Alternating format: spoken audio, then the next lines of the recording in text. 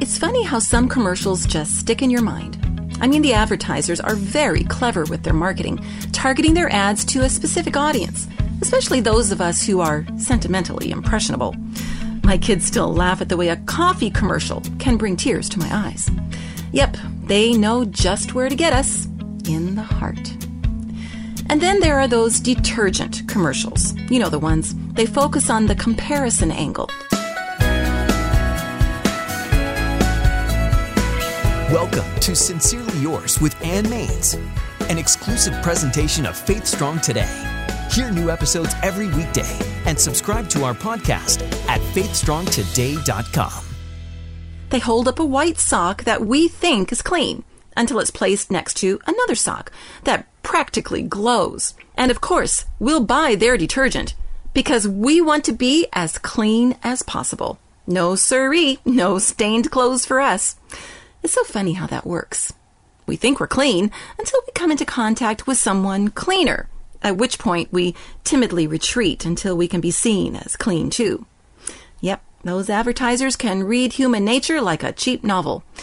But as we look into the 4th chapter of the book of Hebrews, we find that as long as we remain solely in our human nature, we will actually never be truly clean.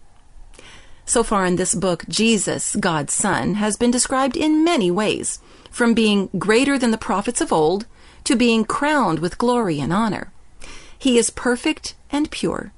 In fact, as a man, Jesus was spotless. Just listen to verse 15. When Jesus lived on earth, he was tempted in every way that we are, but he did not sin. Jesus went through every temptation that you or I ever would, but he didn't give in. He never sinned. That fact in itself could be pretty intimidating. There goes that comparison thing again.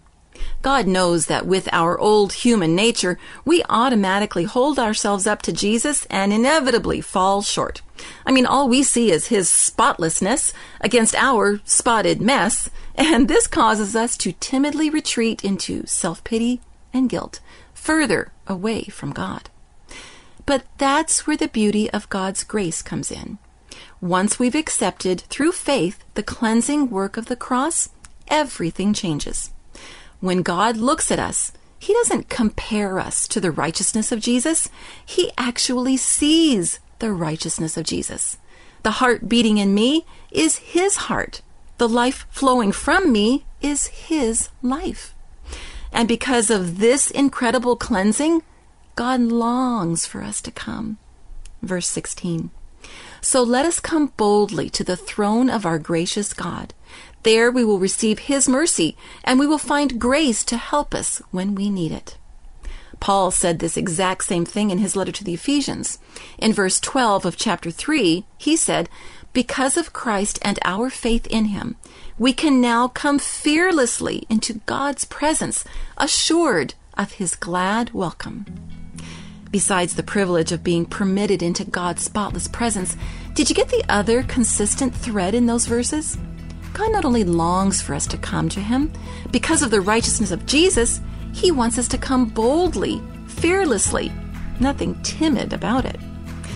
I guess in commercials to sell detergent, comparing cleanliness is expected. But when it comes to a life that through Jesus has been soaked in grace, in the eyes of God, you can't get any cleaner.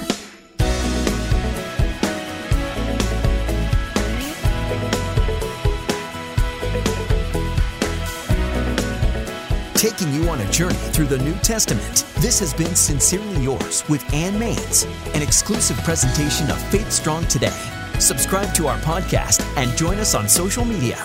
All the details are at faithstrongtoday.com.